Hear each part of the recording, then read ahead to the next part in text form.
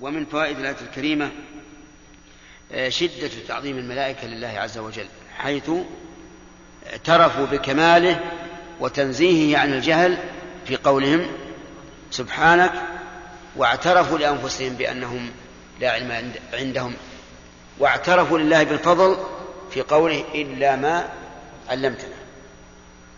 ومن فوائد الآية الكريمة إثبات اسمين من أسماء الله، وهما العليم والثاني الحكيم.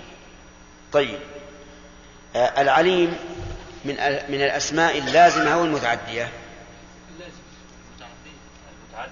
متعدية، يعلم ما بين أيديهم وما خلفهم، فهي من الأسماء المتعدية.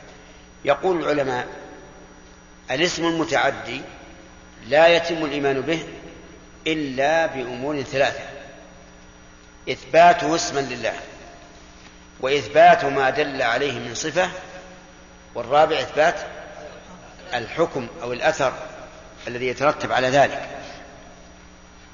فمثلا العليم نثبت العليم اسما من أسماء الله، ولا بد نثبت العلم الذي دل عليه العليم وهي الصفة، نثبت الأثر المترتب على ذلك والمتعدي إلى الغير وهو أنه يعلم عز وجل. قال الله تعالى يعلم ما بين أيديهم وما خلفهم ولا يحيطون به علما. الحكيم كذلك، الحكيم كذلك، يعني لا بد من أن نؤمن بالحكيم اسما من أسماء الله، ونؤمن بما دل عليه من الصفة.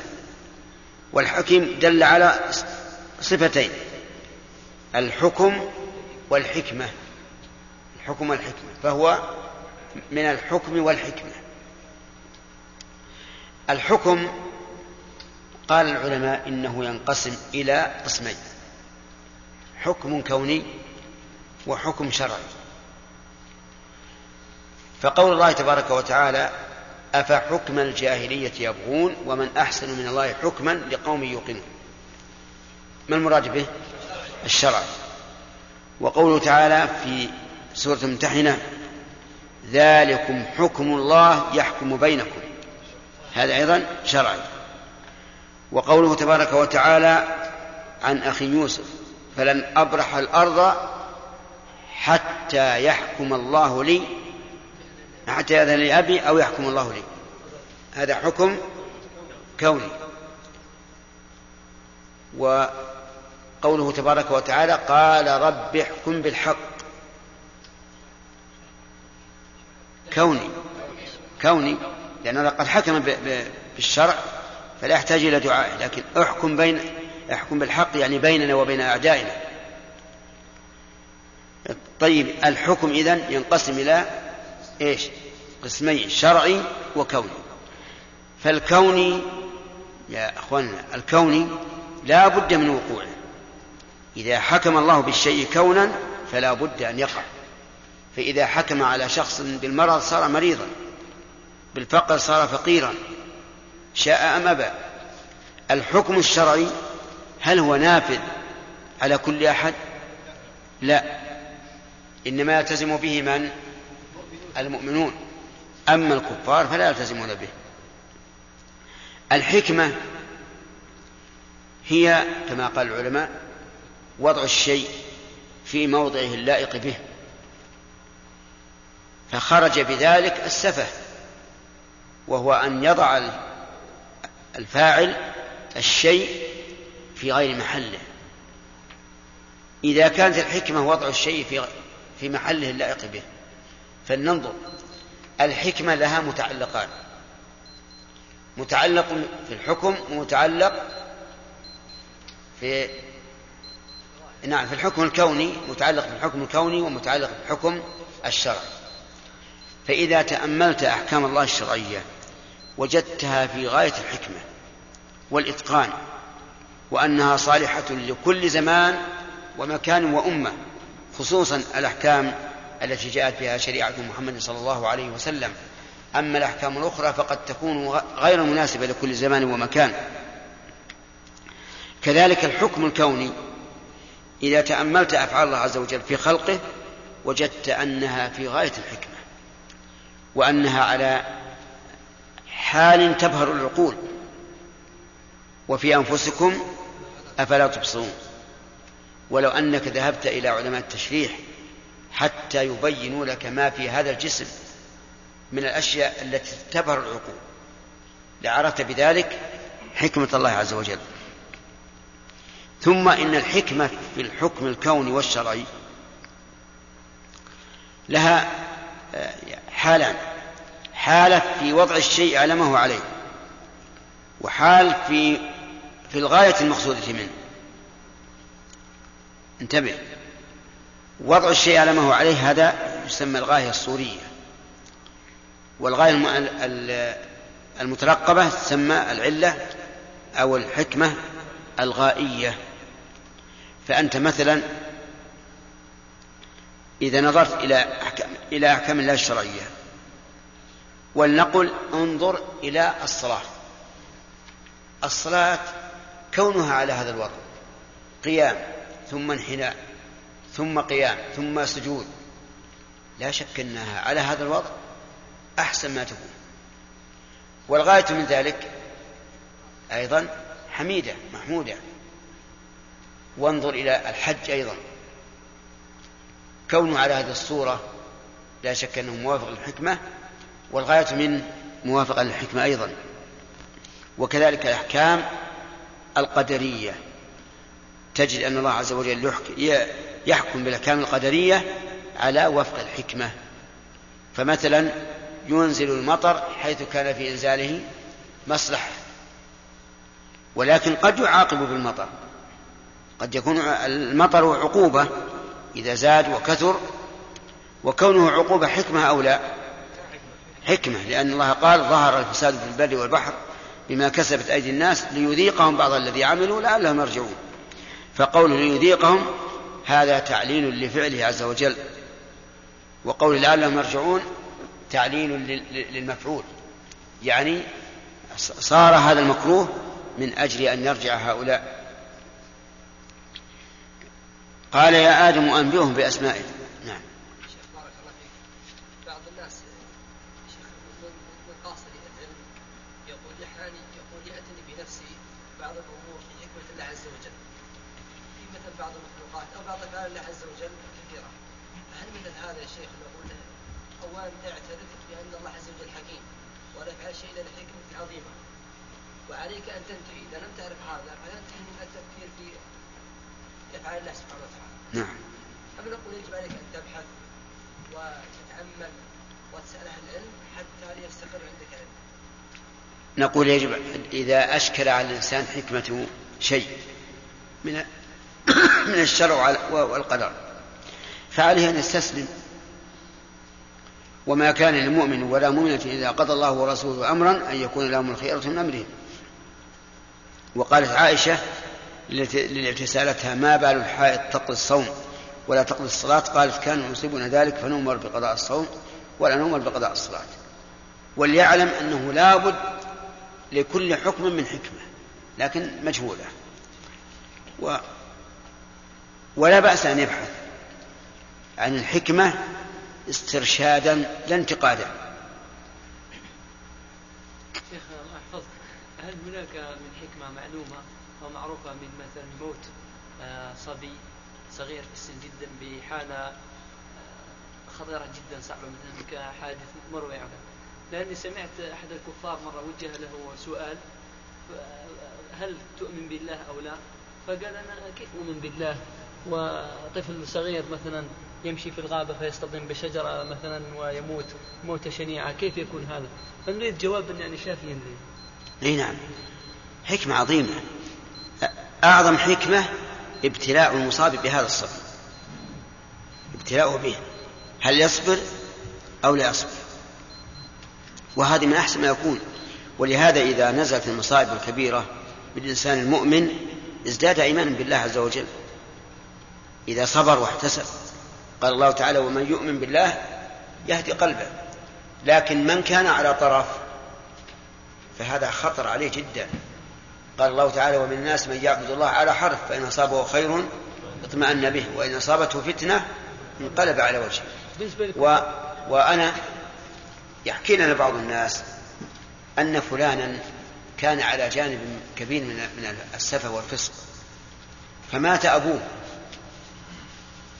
وأصيب به وحزن، فعاد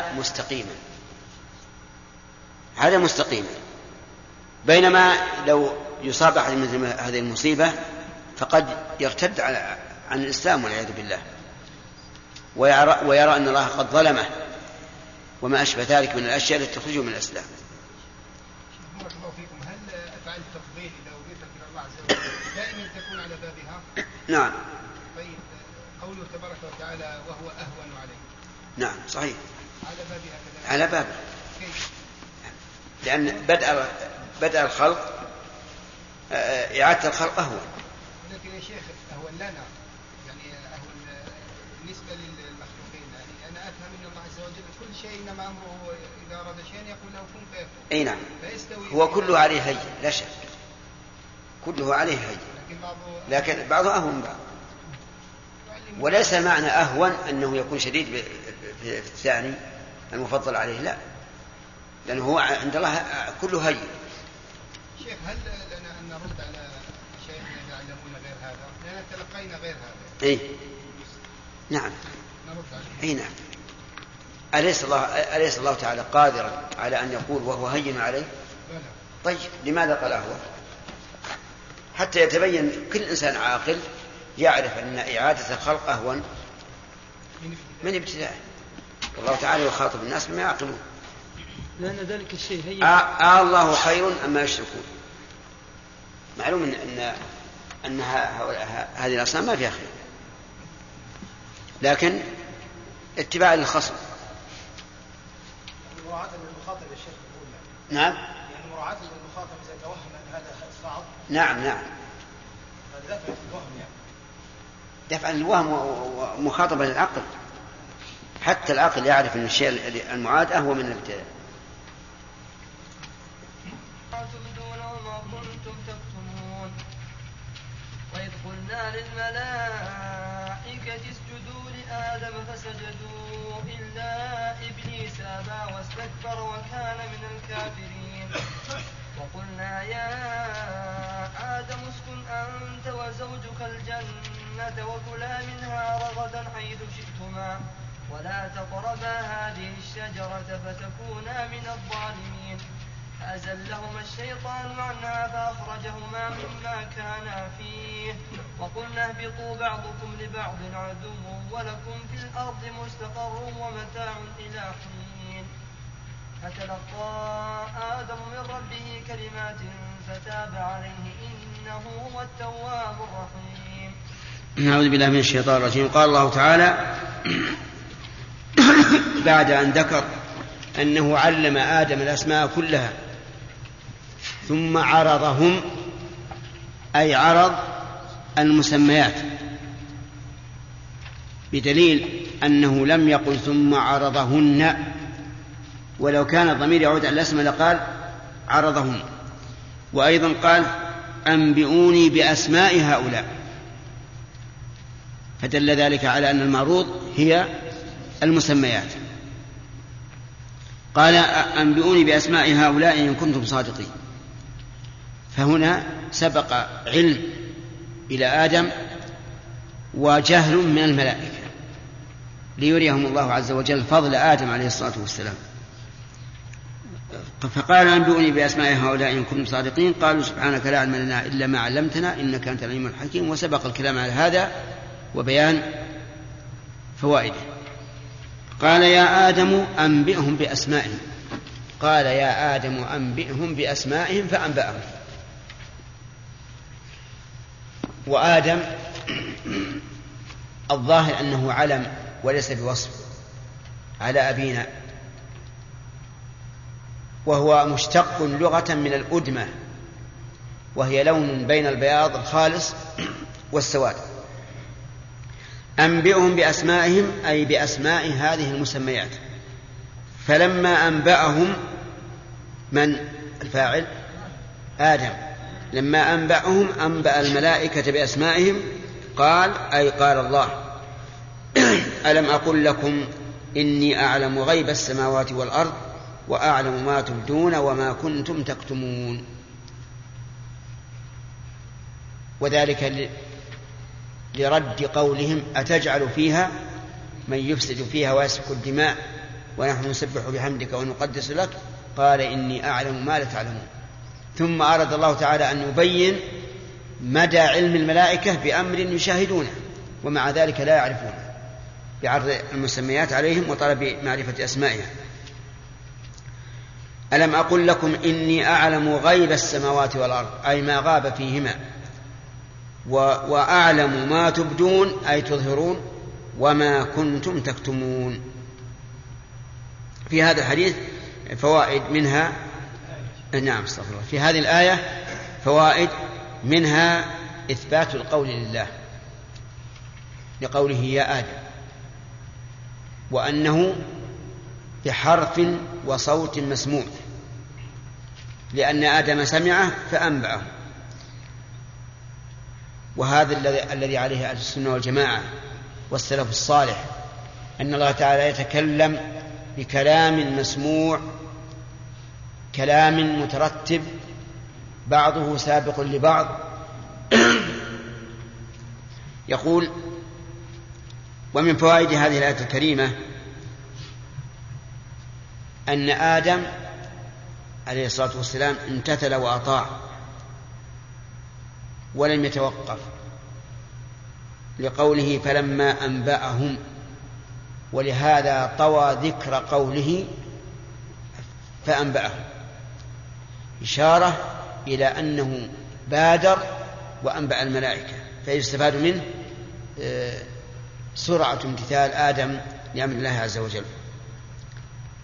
ومن فوائد الآية الكريمة جواز تقرير المخاطب بما لا يمكنه دفعه.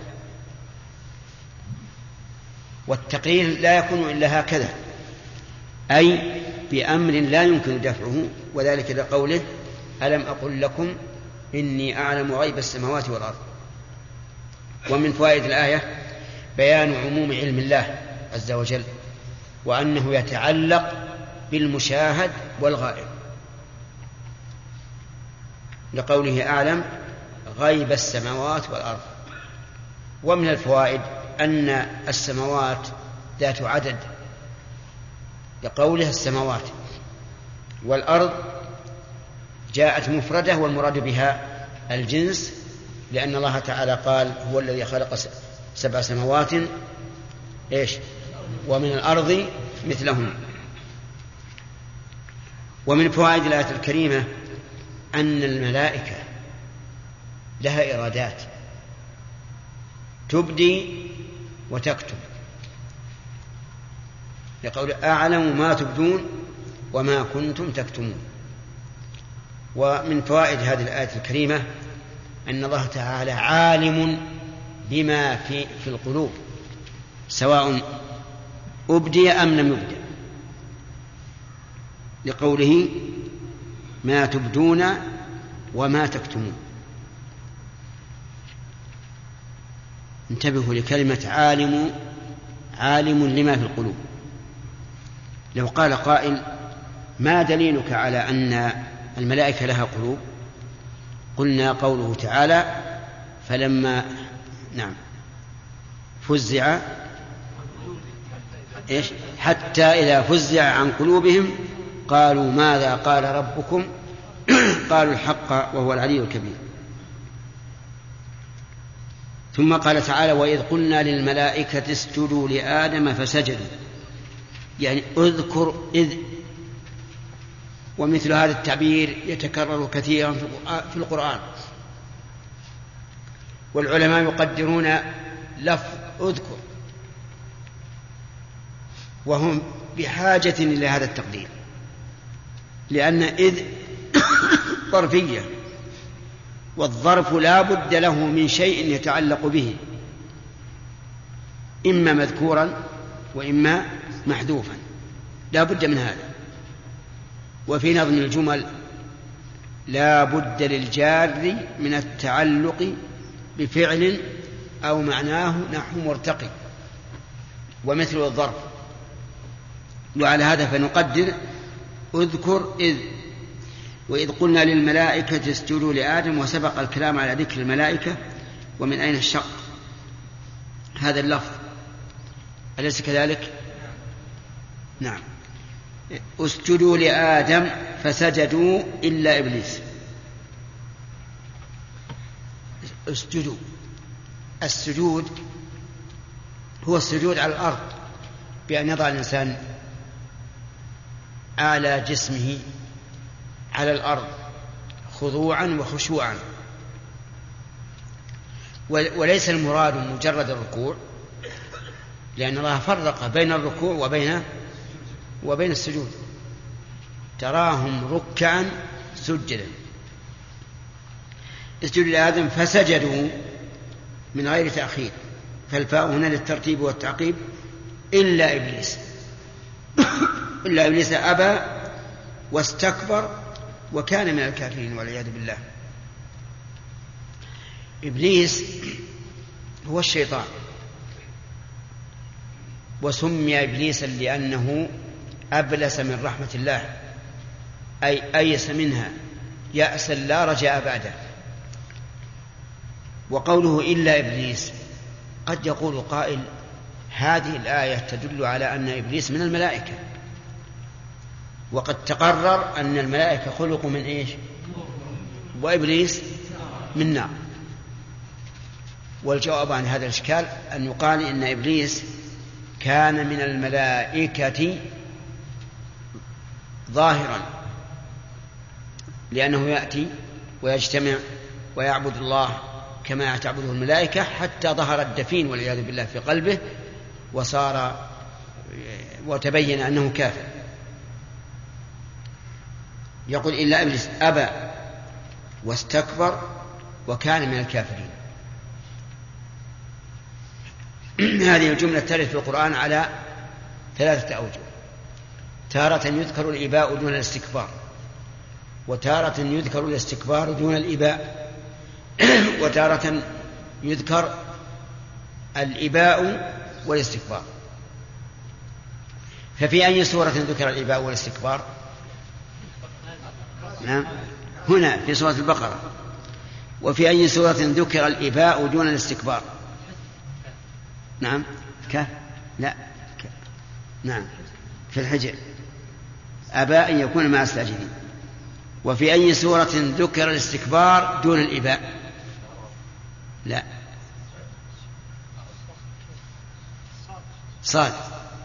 صاد ذكر الاستكبار دون الإباء. فهل المعنى أن الشيطان يوصف مرة بهذا ومرة بهذا ومرة بهذا، أو نقول هو موصوف بالاثنين جميعا، لكن لا مانع من أن يوصف الموصوف بإحدى الصفتين في موضع وبالصفتين جميعا في موضع آخر، لأنه لا منافاة. أبى يعني امتنع، واستكبر أي صار ذا كبر، وكان من الكافرين. زعم بعض العلماء أن المراد كان من الكافرين في علم الله، بناء على أن كان فعل ماضي، والمضي يدل على شيء سابق، فيكون معنى كان من الكافرين أي في علم الله. لكن هناك تخريجا أحسن من هذا، أن نقول إن كان تأتي أحيانا مسلوبة الزمان، ويراد بها تحقق اتصاف الموصوف بهذه الصفة. ومن ذلك مثل قوله تعالى: وكان الله غفورا رحيما، وكان الله عزيزا حكيما، وكان الله سميعا بصيرا، وما أشبه. هذه ليس المعنى أنه كان فيما مضى، بل لا يزال، فتكون كان هنا مسلوبة الزمان، ويراد بها تحقيق اتصاف الموصوف بما دلت عليه الجملة، وهذا هو الأقرب وليس فيه تأويل، ويجرى الكلام على ظاهره. وكان من الكافرين، لأنه ليس هو كل الكافرين لكنه منهم. في هذه الآية الكريمة بيان فضل آدم على الملائكة. بيان فضل آدم على الملائكة. وجهه يعني السؤال خاص هذه الآية، لكن ما وجد دلالة من الآية، لأن الله أمر الملائكة أن يسجدوا له. ومعلوم أن الساجد إذا سجد لغيره فهو في مرتبة دونه أذل منه. وفي الآية إشكال، وهو أن الله أمر الملائكة أن يسجدوا لآدم، والسجود لغيره تعالى شرك، فكيف يأمرهم بالشرك والله عز وجل يقول وإذا فعلوا فاحشة أو ظلموا أنفسهم وإذا فعلوا فاحشة قالوا وجدنا عليها آباءنا والله أمرنا بها قل إن الله لا يأمر بالفحشاء. شيخ هذا بارك الله فيكم سجود تحية كسجود إخوة يوسف ويوسف. نعم، وليس سجودا حقيقيا. ما الدليل على صرفه؟ ما الدليل على صرفه؟ من دين الإسلام. نعم. قرار يوسف عليه السلام إخوته على فعلته ما لا تنقلون يا ناس إلى مكان آخر، أجيبوا عن هذا المكان. أمر الله عز وجل بذلك. إيش؟ أمر الله عز وجل في حد ذاته بذلك الذي نهى عن الشرك وعلم أنه ليس شرك. يعني إذن تقول كما قال أخ كمال إن سجود التحية خضوع بالرأس هكذا حقيقي. إيه؟ لكن امتنع الآن أن يكون حتى معاذ مجبسة للنبي صلى الله عليه وسلم قال أحول ولا قول.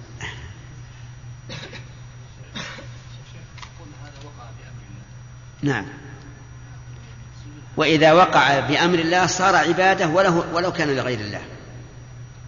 السجود حق الله عز وجل، فإذا أمر به أن يسجد لغيره فمن الذي يمنعه؟ أليس قتل النفس المعصومة من أكبر الكبائر؟ ومع ذلك صار قتل إبراهيم الذي أمر أن يقتل ولده صار من الطاعات الجليلة. فقتل النفس حرام لا شك ومعصية، لا سيما إذا كان يقتل الإنسان ولده أو يقتل أباه أو قريبه، لكن لما كان بأمر الله صار طاعة لله. ولهذا تفسر العبادة بأنها التذلل لله عز وجل بماذا؟ بفعل أوامره واجتناب نواهيه. فالصواب أننا نأخذ القرآن بظاهره ونقول هو سجود حقيقي، لكن لما أمر الله به صار ذلك من حقه وصار امتثاله عبادة. ومن فوائد هذه الآية الكريمة أن من انتسب إلى أحد ظاهرا عومل معاملته. أبكر منين؟ من أين يؤخذ؟ كيف وجه الدلالة؟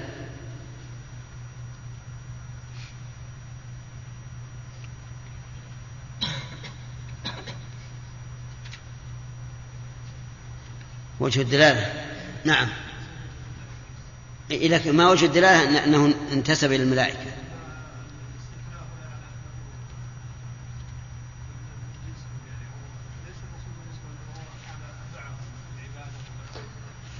لأن الخطاب الموجه إليهم صار شاملا له. طيب، ولذلك عامل النبي صلى الله عليه وسلم المنافقين معاملة المسلمين، واستؤذن أن يقتلهم مع أنه يعلم بعضهم بأعيانهم، فقال لا يتحدث الناس أن محمدا يقتل أصحابه، حتى أن النبي عليه الصلاة والسلام قال مولى القوم منهم، مع أنه ليس من نسبهم. نعم. ومن فوائد هذه الآية أن المتظاهر بالخير إذا كان قلبه منطويا على الشر فلا بد أن يتضح أمره. نعم.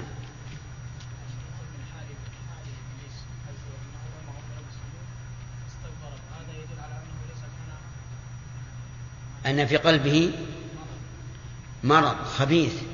نعم، هذا ننطلق منه إلى تربية الإنسان نفسه، وأن ينظر الإنسان في قلبه هل فيه سر خبيث فليحذر منه، لأن الإنسان قد يعمل بعمل أهل الجنة فيما يبدو للناس وهو من أهل النار. طهر قلبه. تطهير القلب أهم من تطهير البدن، والخضوع لله بالقلب أهم من الخضوع بالرأس، وسجود القلب لله أهم من سجود البدن. نسأل الله أن يعيننا على ذلك. احرصوا على هذا، احرصوا على إصلاح القلب. لا تحملوا رياء ولا شركا ولا غلا للمؤمنين ولا حقدا ولا حسدا. طهروا القلوب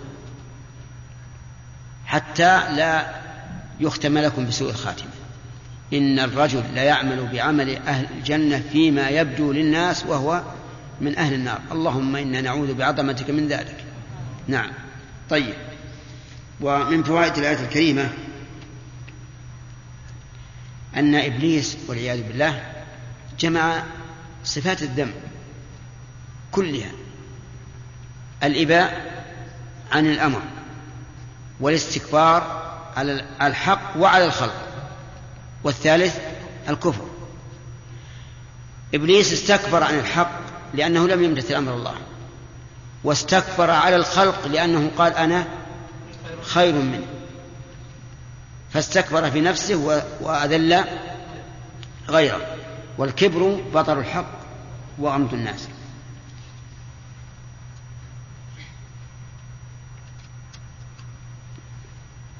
انتهى الوقت. نعم. شيخنا، لابد لمن كانت قضيته سيئة أن يظهر ذلك. نعم، لابد. نعم.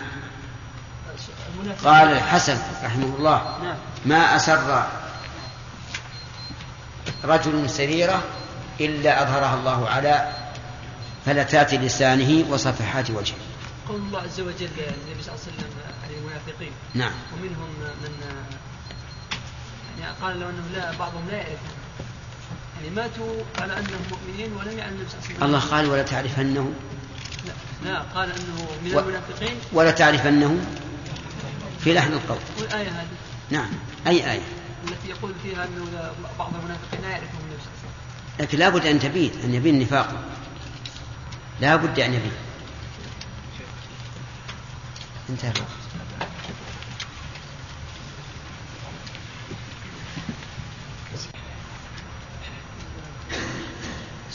أعوذ بالله من الشيطان الرجيم. وقلنا يا آدم اسكن أنت وزوجك الجنة وكلا منها رغدا حيث شئتما ولا تقربا هذه الشجرة فتكونا من الظالمين. فأزلهما الشيطان عنها فأخرجهما مما كانا فيه فقلنا اهبطوا بعضكم لبعض عدو ولكم في الأرض مستقر ومتاع إلى حين. فتلقى آدم من ربه كلمات فتاب عليه إنه هو التواب الرحيم. قلنا اهبطوا منها جميعا فإما يأتينكم مني هدى فمن تبع هداي فلا خوف عليهم ولا هم يحزنون. والذين كفروا وكذبوا بآياتنا أولئك أصحاب النار هم فيها خالدون. قال الله تبارك وتعالى: وإذ وقلنا يا آدم، ما سبق أخذنا فوائدها. وقلنا يا آدم اسكن أنت وزوجك الجنة وكلا منها رغدا حيث شئتما. فاعل القول هو الله عز وجل. وقول اسكن أنت وزوجك، زوج معطوف على الفاعل في اسكن، ولا على أنت؟ على الفاعل في اسكن، لأن أنت توكيد للفاعل وليست هي الفاعل، لأن نسكن فعل أمر، وفعل الأمر لا يمكن أن يظهر فيه الفاعل لأنه مستتر وجوبا. وعلى هذا فأنت الضمير المنفصل هذا توكيد للضمير المتصل. وقوله وزوجك هي حواء كما ثبت ذلك في صحيح البخاري وغيره. وقول الجنة اختلف العلماء. نعم، أولا الجنة هي البستان الكثير الأشجار، وسمي بذلك لأنه مستتر بأشجاره. وهل المراد بالجنة جنة الخلد أم هي جنة سوى جنة الخلد؟ ظاهر القرآن والسنة أنها جنة الخلد وليست جنة، يعني ليست بستانا كثير الأشجار طيب المياه عذب المياه طيب الهواء، لا، ولكنها جنة الخلد، لأن هنا للعهد الذهني. وقوله وكلا منها رغدا حيث شئتما، كلا منها أي من هذه الجنة رغدا أي أكلا هنيا ليس فيه تنغيص، حيث شئتما أي في أي مكان من هذه الجنة.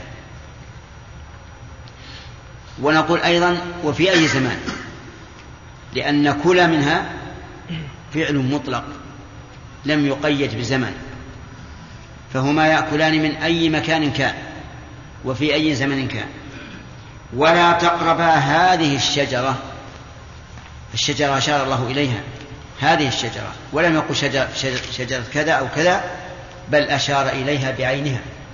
وألف الشجرة للعهد الحضوري، لأن كل ما جاء بأل بعد اسم الإشارة فهو للعهد الحضوري، إذ أن اسم الإشارة يعني الإشارة إلى شيء قريب.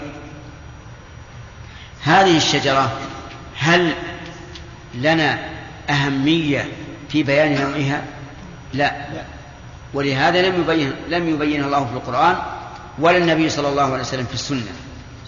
فتكون من الظالمين، تكونا، ولم يقل فتكونان، لأنها وقعت جوابا للطلب وهو قوله لا تقربا. فالفاء هنا للسببية، والفعل بعدها منصوب بأن مضمرة بعد فاء السببية. وقيل إن الفعل منصوب بنفس الفاء، والأول للبصريين والثاني للكوفيين، والثاني هو المختار عندنا بناء على القاعدة أنه متى اختلف علماء النحو في إعراب كلمة أو جملة فإننا نأخذ بالأسهل ما دام المعنى يحتمله. فتكون من الظالمين، والظالم هو المعتدي، لأن أصل الظلم هو النقص. قال الله تعالى كلتا الجنتين آتت أكلها ولم تظلم منه شيئا. والظلم يكون بواحد من أمرين، إما بتفريط في واجب أو غلو فيه أو بانتهاك للمحرم. والمراد به هنا الانتهاك للمحرم، يعني إن فعلتما فأنتما ظالمان لأنكما عصيتم الله. في هذه الآية الكريمة إثبات القول لله عز وجل. من نأخذ يا خالد؟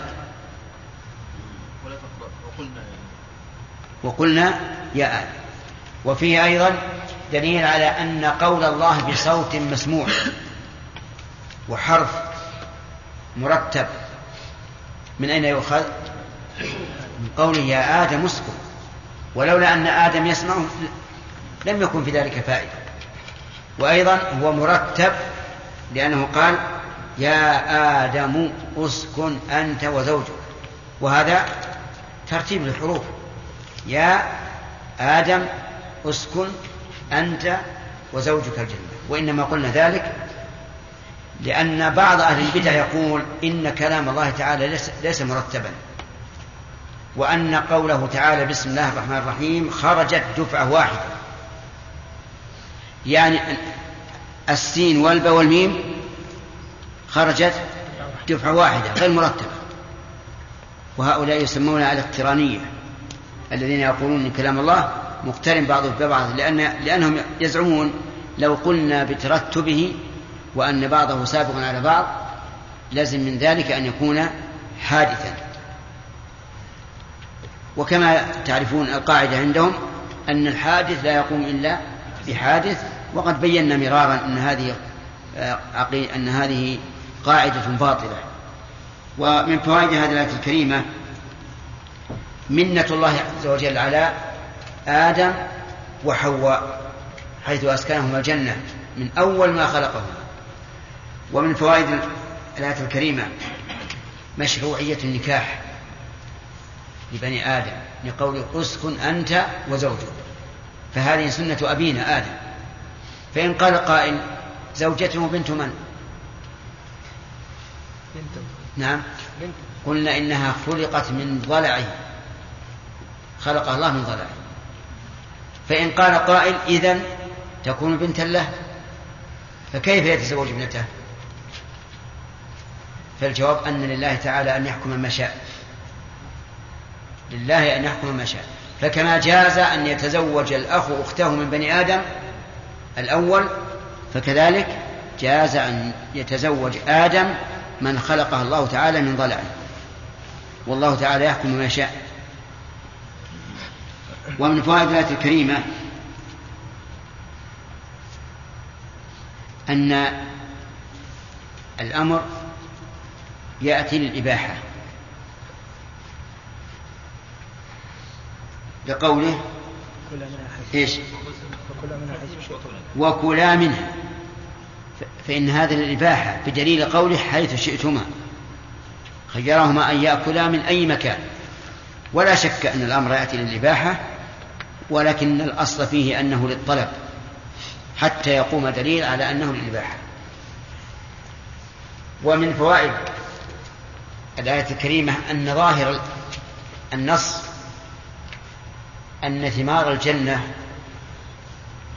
ليس له وقت محدود، بل هو موجود في كل وقت. من أين تؤخذ؟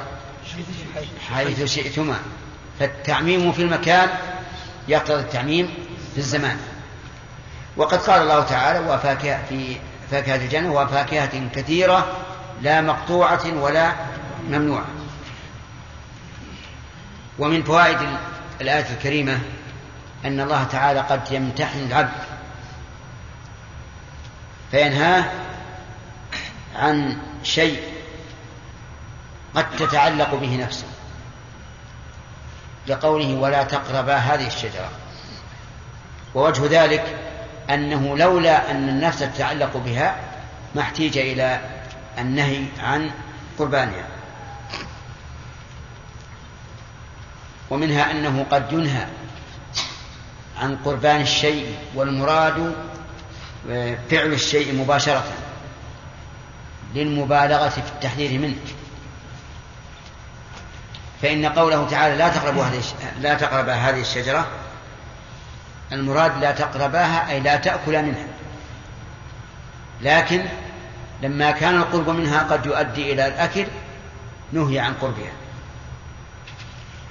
ومن فوائد الآية الكريمة أنه ينبغي للإنسان أن يبهم ما أبهمه الله. ووجه الدلالة أنه لو كان الله تعالى أراد منا أن نعتقد شجرة معينة لعينها، فالأدب مع الله أن تبهم ما أبهم وتعين ما عين.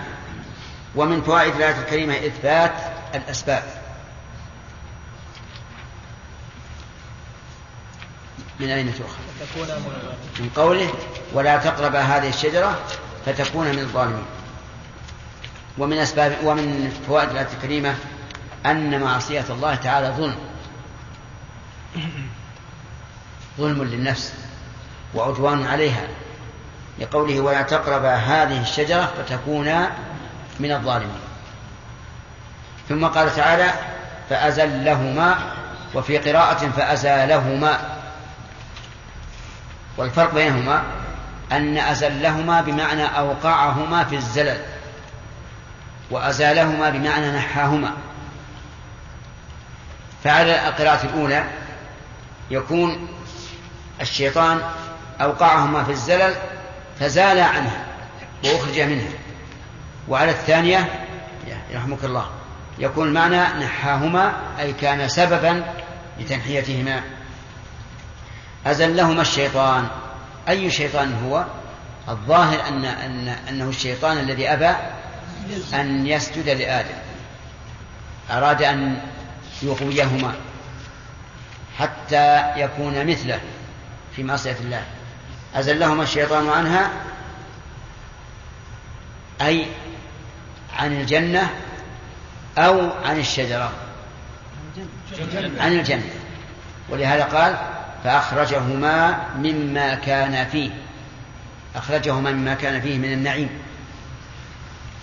لأنه ما كان في أحسن ما يكون من الأماكن،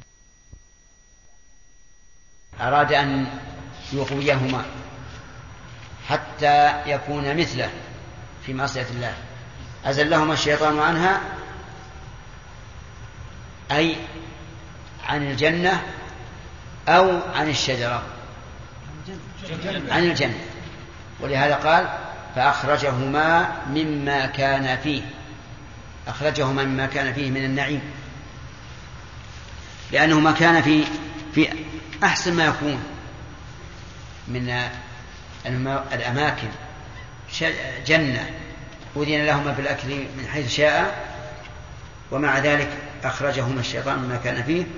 وقلنا أي قال الله لهما اهبطوا بعضكم لبعض عدو ولكم في الأرض مستقر ومتاع إلى حين. اهبطوا، الخطاب لجمع ولم يقل اهبطا.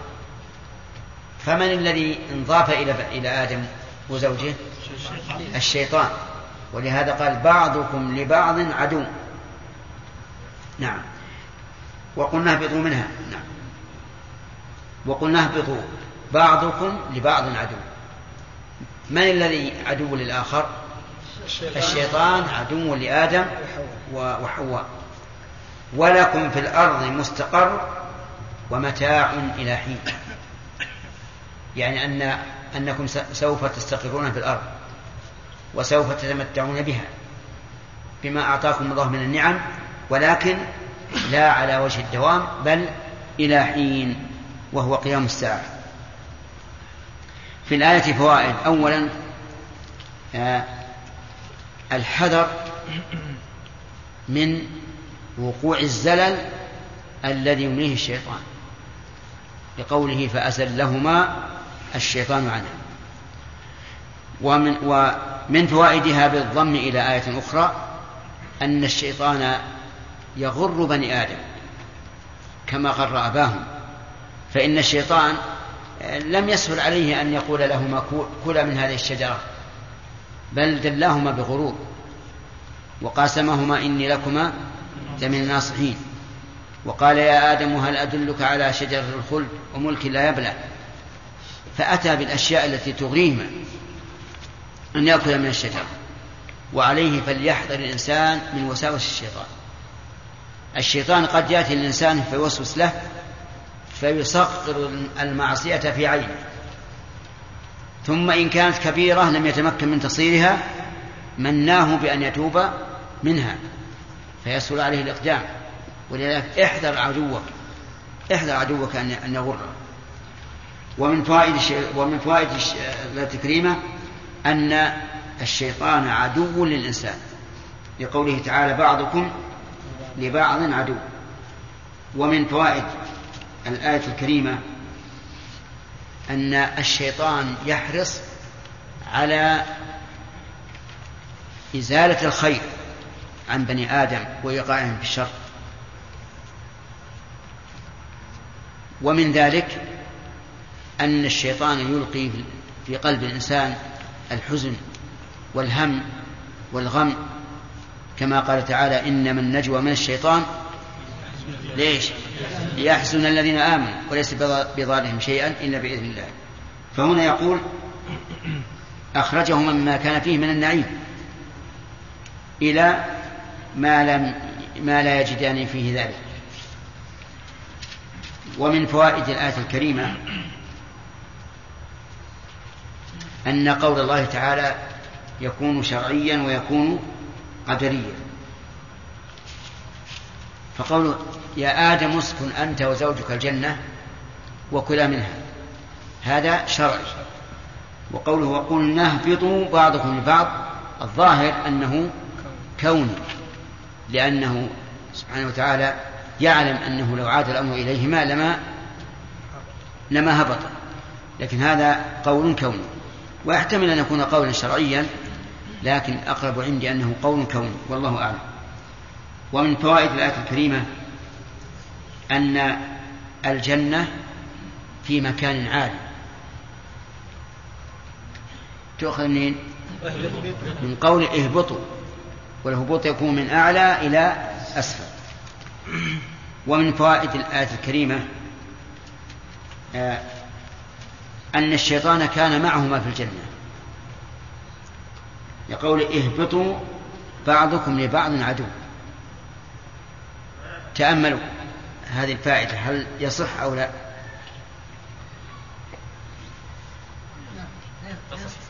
يصح، يحتمل أن يقال اهبطوا يعني من السماء، من الجنة بالنسبة لآدم وحواء، ومن السماء بالنسبة للشيطان. ويحتمل أن الشيطان دخل الجنة امتحانا لأجل أن يضلها أبوين.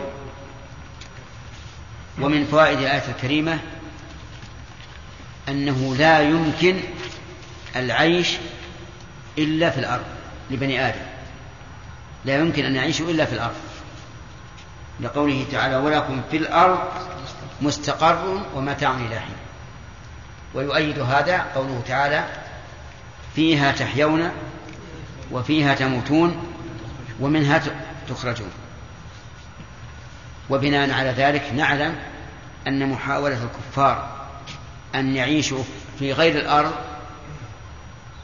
إما في بعض الكواكب أو في بعض المراكب، محاولة لا تجدي شيئا، لأنه لا بد أن يكون مستقرهم الأرض. ومن فوائد الآية الكريمة أنه لا دوام لبني آدم في الدنيا، لقوله ولكم في الأرض مستقر ومتاع إلى حين. ثم قال تعالى فتلقى آدم من ربه كلمات فتاب عليه. تلقى يعني أنه أخذ وقبل ورضي من الله تعالى كلمات. وفي قراءة فتلقى آدم من ربه كلمات، فيكون الفاعل هنا الكلمات. فما هي هذه الكلمات؟ الكلمات هي قوله تعالى قال ربنا ظلمنا أنفسنا وإن لم تغفر لنا وترحمنا لنكونن من الخاسرين. إذن فالكلمات اعتراف آدم وحواء بأنهما أذنبا وظلما أنفسهما، وتضرعهما إلى الله عز وجل بأنه إن لم يغفر لهما ويرحمهما لكان من الخاسرين. نعم.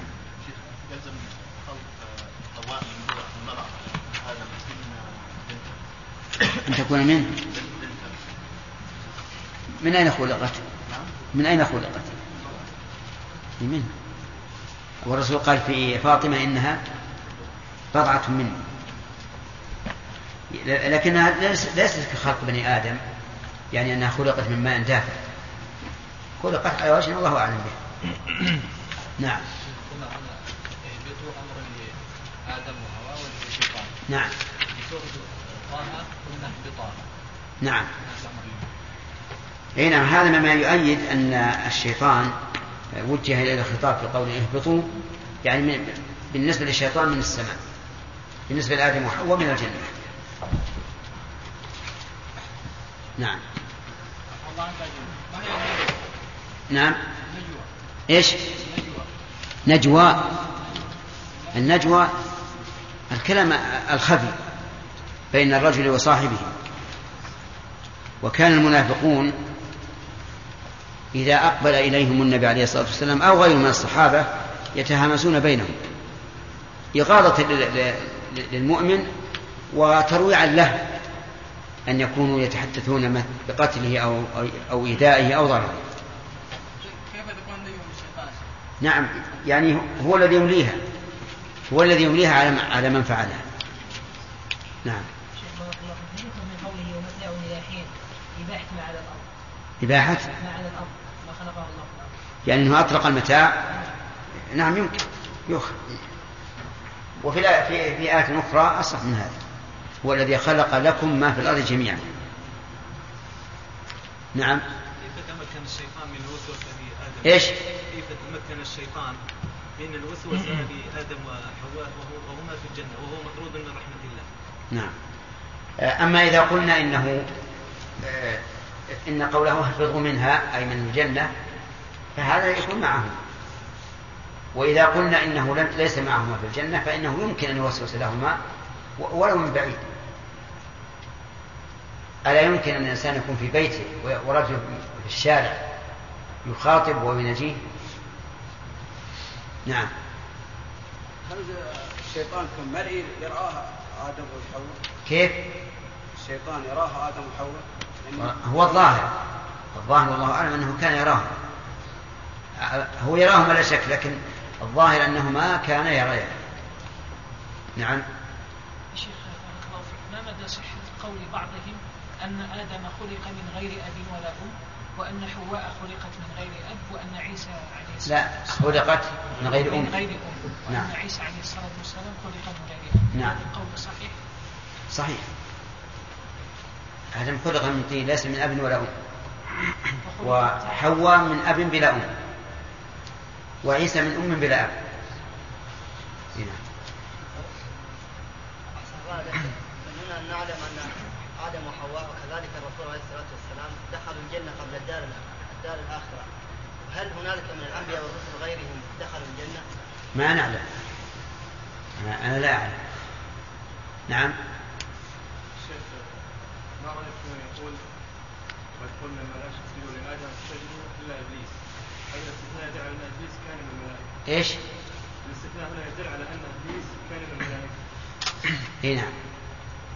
نرد على هذا بأن الله تعالى قال فسجدوا إلا إبليس كان من الجن ففسق عن أمر ربه، وأنه كان من الملائكة أي في جملتهم معهم، لكنه عنصره مختلف عن عنصرهم، ولهذا عاد إلى عنصره هو وهو النار، وعادوا إلى عنصرهم وهو أنهم خلقوا من نور. نعم.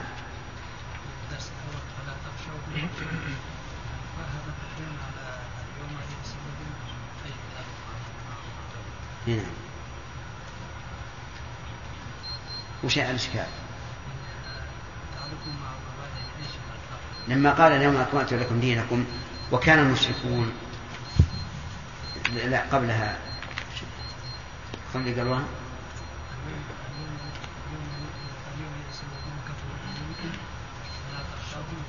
نعم.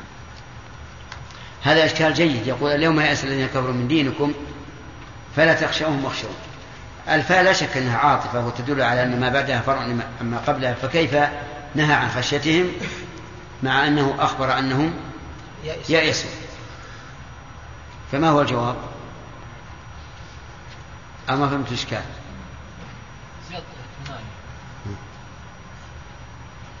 هم يئسوا لكن لن يئسوا من المحاولة مسد المسلمين. الظاهر أن المعنى أنهم يأسوا من دينكم واستبعدوا أن ترجعوا عنه، لكن إذا أعادوا عليكم مكرة فلا تخشوهم في ذلك. هذا ما يظهر مثل ما قال لك محمد، لكن الله أعلم. تعالوا الوقت. إنه هو التواب الرحيم. قلنا اهبطوا منها جميعا فإما يأتينكم مني هدى فمن تبع هداي فلا خوف عليهم ولا هم يحزنون. والذين كفروا وكذبوا بآياتنا فأولئك أصحاب النار. والذين كفروا وكذبوا بآياتنا أولئك أصحاب النار هم فيها خالدون. يا بني إسرائيل اذكروا نعمتي التي أنعمت عليكم وأوفوا بعهدي أوف بعهدكم وإياي فارهبون وآمنوا بما أنزلت مصدقا لما معكم ولا تكونوا أول كافر به ولا تشتروا بآياتي ثمنا قليلا وإياي فاتقون ولا تلبسوا الحق بالباطل وتكتموا الحق وأنتم تعلمون. أعوذ بالله من الشيطان الرجيم. قال الله تعالى: فتلقى آدم من ربه كلمات. تلقى أي أخذ. حينما ألقى الله إليه هذه الكلمات تقبلها وأخذها، وهذه الكلمات هي قوله تعالى: ربنا ظلمنا أنفسنا وإن لم تغفر لنا وترحمنا لنكونن من الخاسرين. وقول من ربه هذا فيه إضافة الربوبية إلى آدم، وهي الربوبية الخاصة. وقول فتاب عليه الفاعل من؟ الله، يعني فتاب ربه عليه إنه هو التواب الرحيم. والتوبة هي رفع المؤاخذة والعفو عن المذنب إذا رجع إلى ربه عز وجل. إنه هو التواب الرحيم، هذه الجملة تعليل لقوله فتاب عليه، لأن هذا مقتضى هذين الاسمين العظيمين: التواب الرحيم. وقوله هو التواب هو ضمير فصل يفيد الحصر وش بعد والتوكيد. هنا لا نقول الفصل بين الخبر والصفة، لأن ما قبل الصفة أو ما قبل ما يحتمل أن يكون صفة ضمير، والضمير يقول النحويون إنه لا يوصف ولا يوصف به. طيب، إذن نستفيد من ضمير الفصل هنا في فائدتين فقط، هما التوكيد والحصر. وقول التواب صيغة مبالغة من تاب، وذلك لكثرة توبة الله عز وجل على العباد. فما أكثر التوبة من الله علينا على كل فرد منا، وما أكثر التوبة باعتبار أفراد التائبين، فلذلك سمى الله نفسه التواب. واعلم أن لله تعالى على العبد توبتين: التوبة الأولى قبل توبة العبد، وهي التوفيق للتوبة، والتوبة الثانية قبول التوبة، يعني أنه يوفق العبد للتوبة فيتوب الله عليه، وكلاهما في القرآن. قال الله تبارك وتعالى: وعلى الثلاثة الذين خلفوا حتى إذا ضاقت عليهم الأرض بما رحبت وضاقت عليهم أنفسهم وظنوا أن لا ملجأ من الله إلا إليه ثم تاب عليهم ليتوبوا. تاب ليتوب. إذن هذه التوبة الأولى توبة التوفيق للتوبة، ليتوبوا أي ليتوبوا إلى الله فيتوب الله عليهم توبة القبول. وأما توبة القبول ففي قوله تعالى: وهو الذي يقبل التوبة عن عباده ويعفو عن السيئات. إذن التواب صيغة مبالغة من تاب. وتوبة الله تعالى على قسمين أو نوعين: الأول التوفيق للتوبة، والثاني قبول التوبة، وكلاهما في القرآن العظيم. الرحيم يعني ذو الرحمة الواسعة الواصلة إلى من شاء من عباده. وعلى هذا فالرحمن داخل في ضمن الرحيم، لأنه إذا ذكر الرحمن وحده أو الرحيم وحده دخل أحدهما في ضمن الآخر، وإن ذكر جميعا صار الرحمن باعتبار الصفة والرحيم باعتبار الفعل. من فوائد هذه الآية الكريمة منة الله سبحانه وتعالى على أبينا آدم حين وفقه لهذه الكلمات التي كانت بها التوبة، لقوله: فتلقى آدم من ربه كلمات. ومن فوائده أن منة الله على أبينا هي منة علينا في الحقيقة، لأن كل إنسان يشعر بأن الله إذا من على أحد أجداده كان مانا عليه. ومن فوائد هذه الآية الكريمة أن قول الإنسان ربنا ظلمنا أنفسنا وإن لم تغفر لنا وترحمنا لنكونن من الخاسرين لقبول توبة الله على عبده. وفيها أي في ربنا ظلمنا أنفسنا وإن لم تغفر لنا وترحمنا لنكون من الخاسرين فيها أنواع من التوسل. الأول التوسل بالربوبية، والثاني التوسل بحال العبد ظلمنا أنفسنا، والحالة الثالثة تفويض الأمر إلى الله، والرابعة ربما نقول لنكون من الخاسرين أيضا فيها ذكر العبد إذا لم يغفر له فهو توسل. ومن فوائد الآية الكريمة أن الله تعالى يتكلم بصوت مسموع. كيف ذلك؟ تلقى منه كلمات، وتلقى الكلمات لا يكون إلا بسماع الصوت، وهذا هو الذي عليه أهل السنة والجماعة، أن الله تعالى يتكلم بكلام يسمع بصوت مسموع وحروف مقروءة. ومن فوائد هذه الآية الكريمة منة الله عز وجل على آدم بقبول التوبة، فيكون في ذلك منتان: الأولى التوفيق للتوبة حيث تلقى الكلمات من الله، والثاني قبول التوبة حيث قال فتاب عليه. ومن فوائد الآية الكريمة أن الإنسان إذا صدق في تفويض الأمر إلى الله ورجوعه إلى طاعة الله فإن الله تعالى يتوب عليه، وهذا له شواهد كثيرة أن الله أكرم من عبده. من تقرب إليه ذراعا تقرب الله إليه باعا، ومن أتاه يمشي أتاه هرولة، فكرم الله عز وجل أعلى وأبلغ من كرم الإنسان. ومن فوائد الآية الكريمة إثبات هذين الاسمين الكريمين التواب والرحيم. ومن فوائد هذه الآية الكريمة اختصاص الطلاب بالتوبة والرحمة بدليل ضمير الفصل، ولكن المراد اختصاصه بالتوبة التي لا يقدر عليها غيره،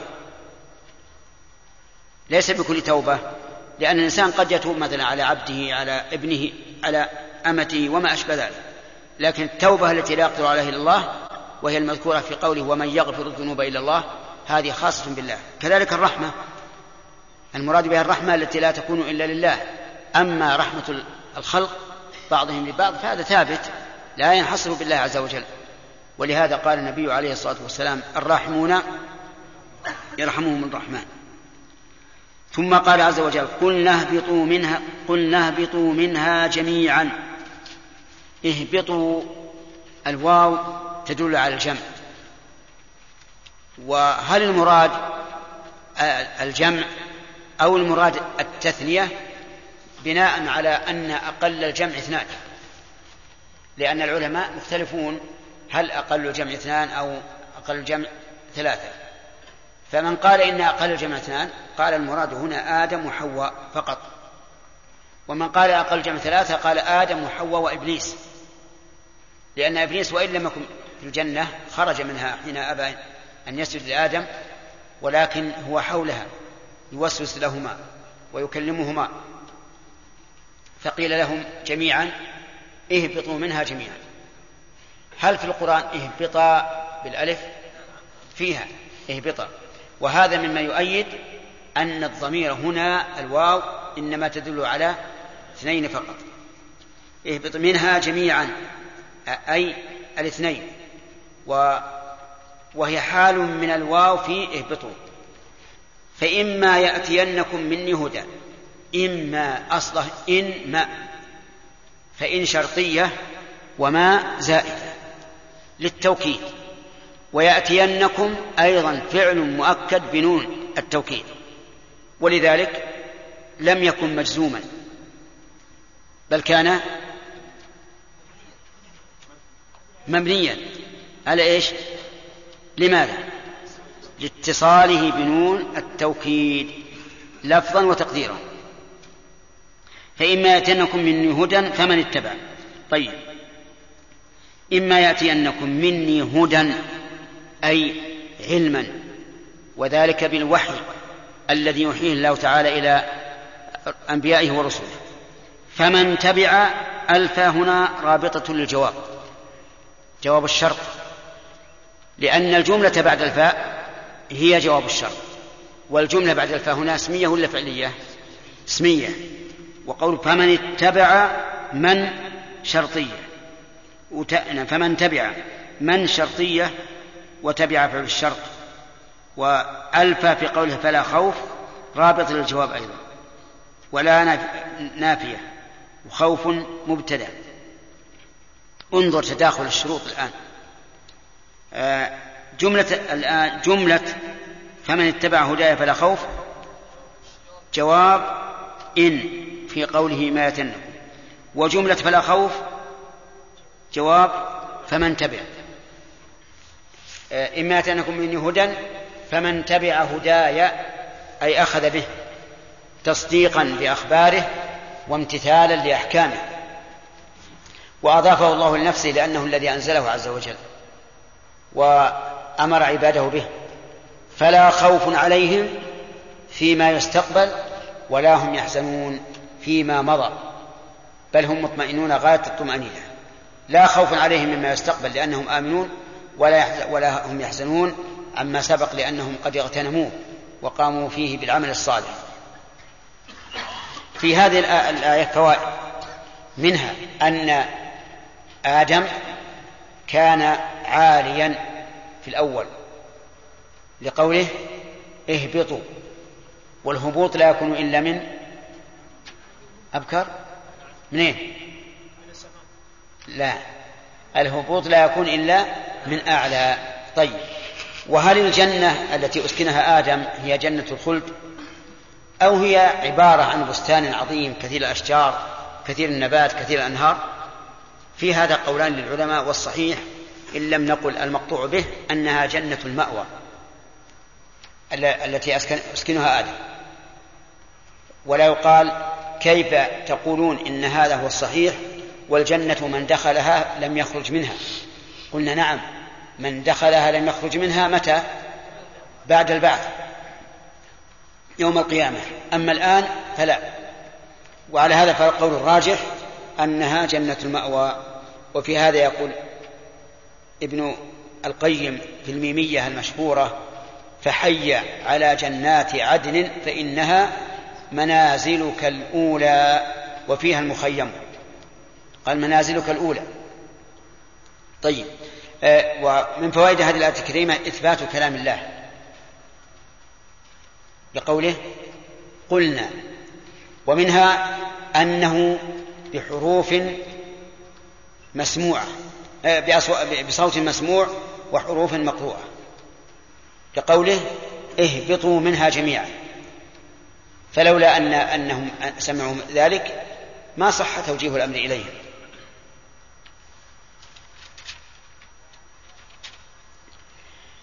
ومن فوائد هذه الآية الكريمة أن التوكيد في الأسلوب العربي فصيح ومن البلاغة لقوله جميعا، وعلى هذا وهو توكيد معنوي لأنه حال من حيث الإعراب، لأن الشيء إذا كان هاما فينبغي أن يؤكد، فتقول للرجل إذا أردت أن تحث على الشيء يا فلان عجل عجل عجل، هذه 3 مرات. المقصود إيش؟ التوكيد والحث. ومن فوائد هذه الآية الكريمة أن الهدى من عند الله، أن الهدى من عند الله لقول فإما يأتينكم مني هدى. ويتفرع على هذه الفائدة أنك لا تسأل الهدى إلا من الله عز وجل، لأنه هو الذي يأتي به. فإن قال قائل إما يأتينكم، إن لا تدل على الوقوع لأنها ليست كإذا. قلنا نعم، هي لا تدل على الوقوع، ولكن الواقع يدل على الوقوع. ما هو الواقع؟ أنه ما من أمة إلا خلا فيها نذير. ومن فوائد هذه الآية الكريمة أن من اتبع هدى الله فإنه آمن من بين يديه ومن خلفه، لقوله فلا خوف عليهم ولا هم يحزنون. ومن فوائدها أن من تبع هدى الله فهو الرابح، لا أحد غيره، لقوله لا خوف عليهم ولا هم يحزنون. أما غير الناس غير هؤلاء فهم دائما بين خوف مما يستقبل وحزن على ما مضى. ثم قال عز وجل والذين كفروا وكذبوا بآياتنا فأولئك أصحاب النار هم فيها خالدون. طيب نحن قلنا إن لا تدل على الوقوع، ولكن الواقع يدل على الوقوع.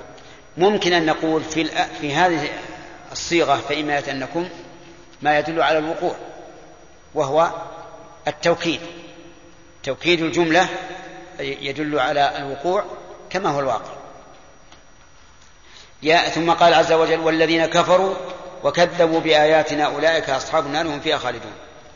الذين كفروا مبتدأ، وكذبوا معطوف عليها، أولئك أصحاب النار الجملة خبر مبتدأ، هم فيها خالدون جملة في موضع نصب على الحال، يعني حال كونهم خالدين. الذين كفروا وكذبوا، كفروا بالأمر وكذبوا بالخبر، فعندهم جحود واستكبار، وهذان هما الأساسان للكفر، لأن الكفر يدور على شيئين، إما استكبار وإما جحود. ولننظر كفر إبليس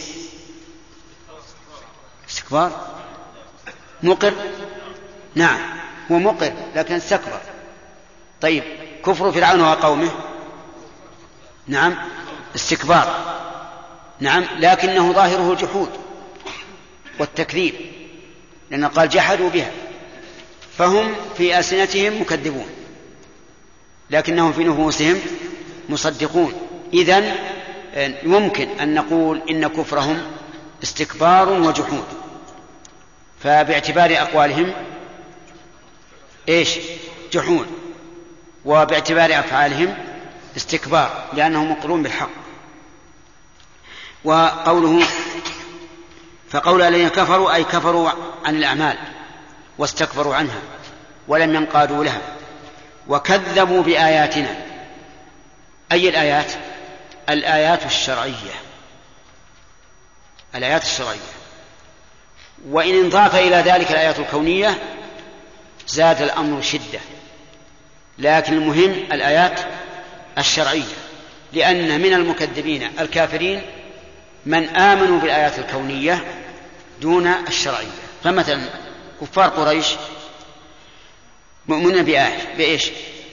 بالآيات الكونية، يقرون بأن الله خالق السماوات، وأنه الرازق، وأنه المحيي، وأنه المميت، وأنه المدبر لجميع الأمور، لكنهم كافرون بالآيات الشرعية.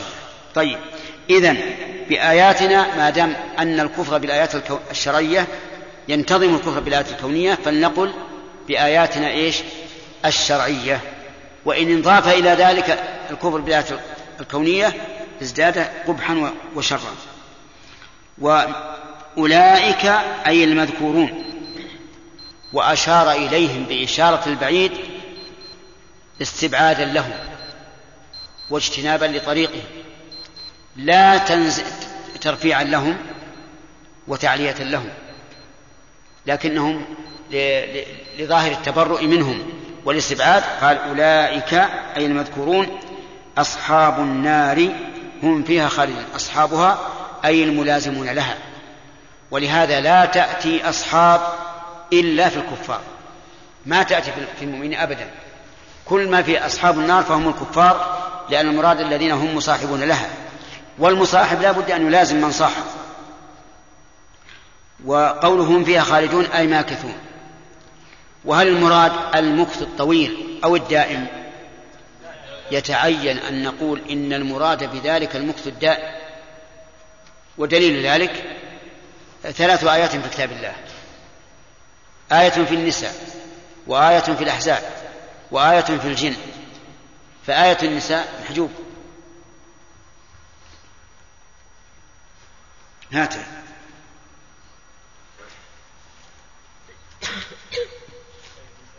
نعم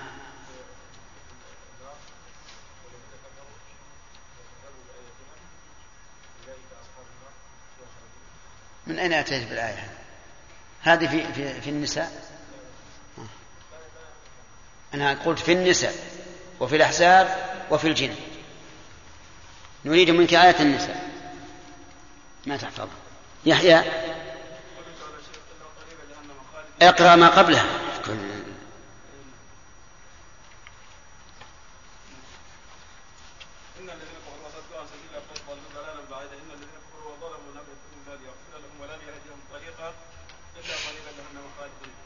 أحسنت تمام.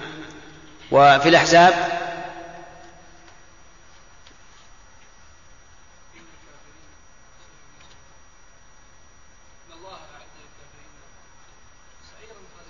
أي ما خاف اقرأ الآية.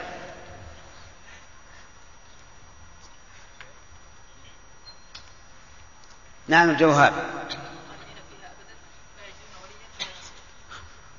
ما أصل. نعم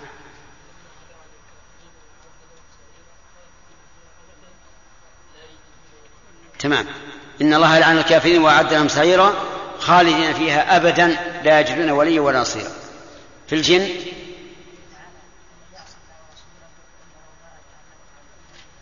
أحسنت. ومن يعص الله ورسوله فإن له نار جهنم خالدين فيها أبدا. طيب من فوائد هذه الآية الكريمة جت الأسئلة إيه لا بقى. طيب ما يخالف.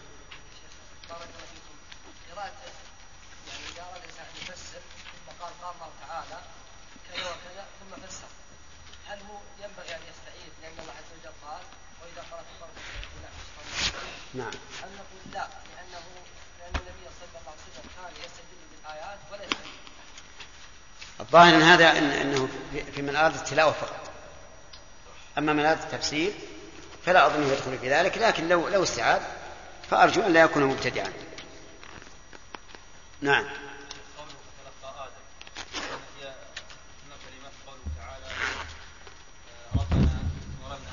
نعم.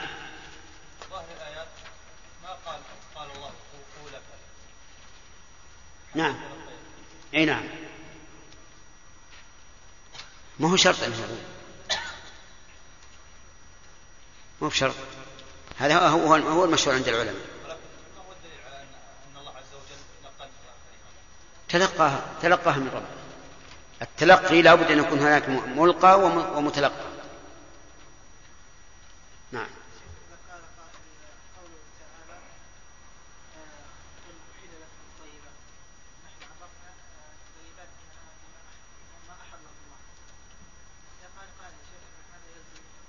نعم صحيح. نعم. هذا ربما يقال يلزمه التوبة، لأننا إذا يلزم من قولنا الطيبات ما طاب واستلذه الإنسان. أيضا الاختلاف والفوضى، كل يقول هذا طيب وهذا يقول ردي. ألم تعلم أن من الناس من لا يأكل الجراد ويقول هذا خبيث مثل الصواريخ؟ نعم ما يصير هذا. ألم تعلم أن الدخان الآن في من يرى أنه طيب ولا يمكن، لكن المعنى أنه لكمال شريعته ما أحل إلا الطيبات فقط. هذا المعنى. نعم.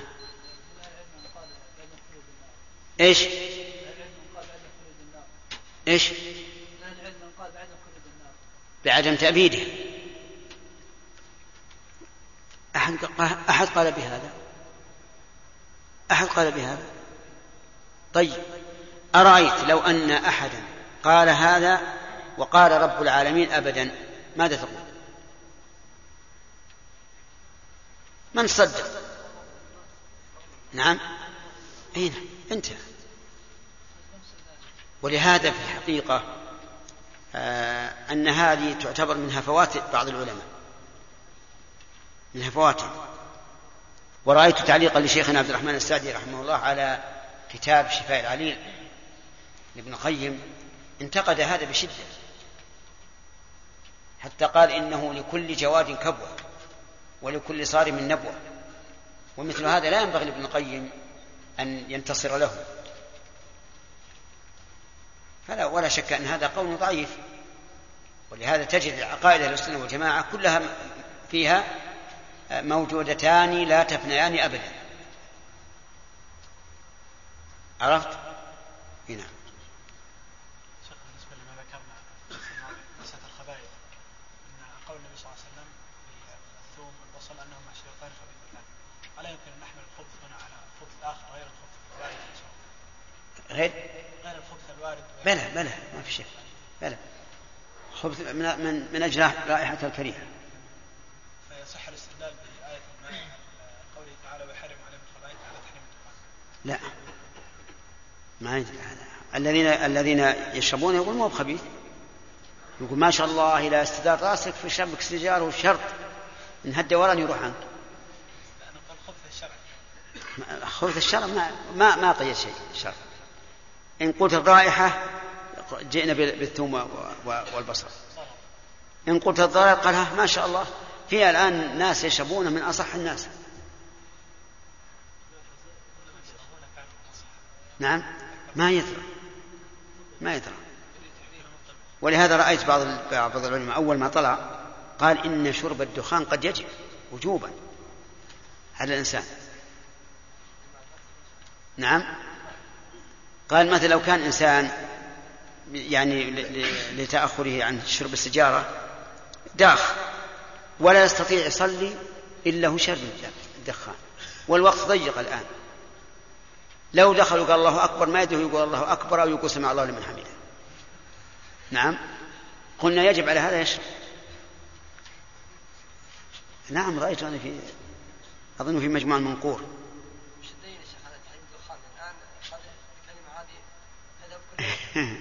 لا ما تذهب كل مذهب، يعني الآن اتفق الأطباء على أنه ضار، وأن كثيرا من الأمراض السرطانية الرئوية واللثية منه، ولهذا يحذرون عنه. وبلغني نقلا متواترا عن جميع الطيارين أنهم إذا حاذوا سماء الولايات المتحدة امتنعوا من الدخان أبدا، ممنوع حتى في أجوائها هنا. أما عاد المطاعم والأسواق العامة فهو ممنوع منعا باتا، لأنهم أثبتوا أنه ضرر، وأن الدخان الذي يتطاير من السجارة هذا مضر جدا، فضلا عاد عن الذي يستنشقه أو يمر. لا ما عندنا في إشكال الآن، يعني ما في إشكال عندي إطلاقا أنه من المحرمات. ومسألة يعني مسألة المال فيها أشياء يمكن ينفق عليها الإنسان أكثر من الدخان وهي حلال ما فيها شيء، لكن ضرره هو الواضح. هنا انتهى الوقت يا أخوان.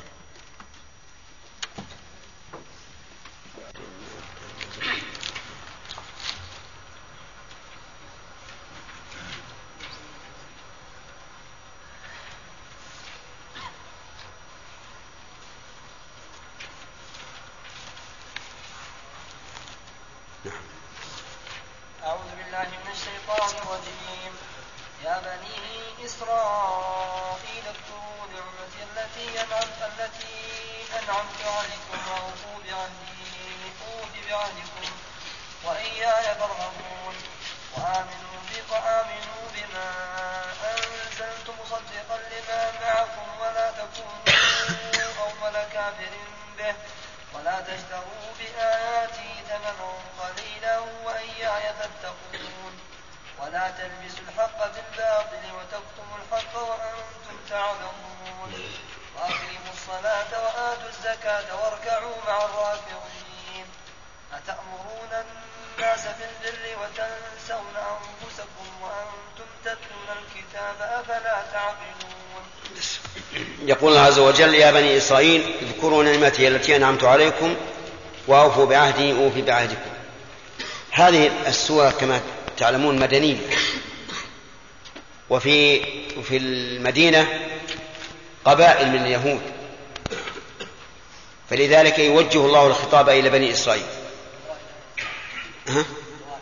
وهذا اللي قبلها أي من أين؟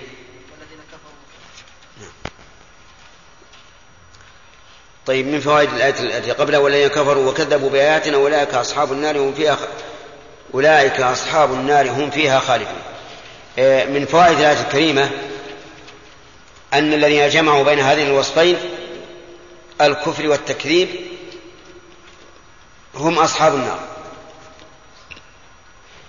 فإن اتصفوا بأحدهما فقد دل الدليل من جهة أخرى غير الآية أنه يكفر ويكون من أصحاب النار.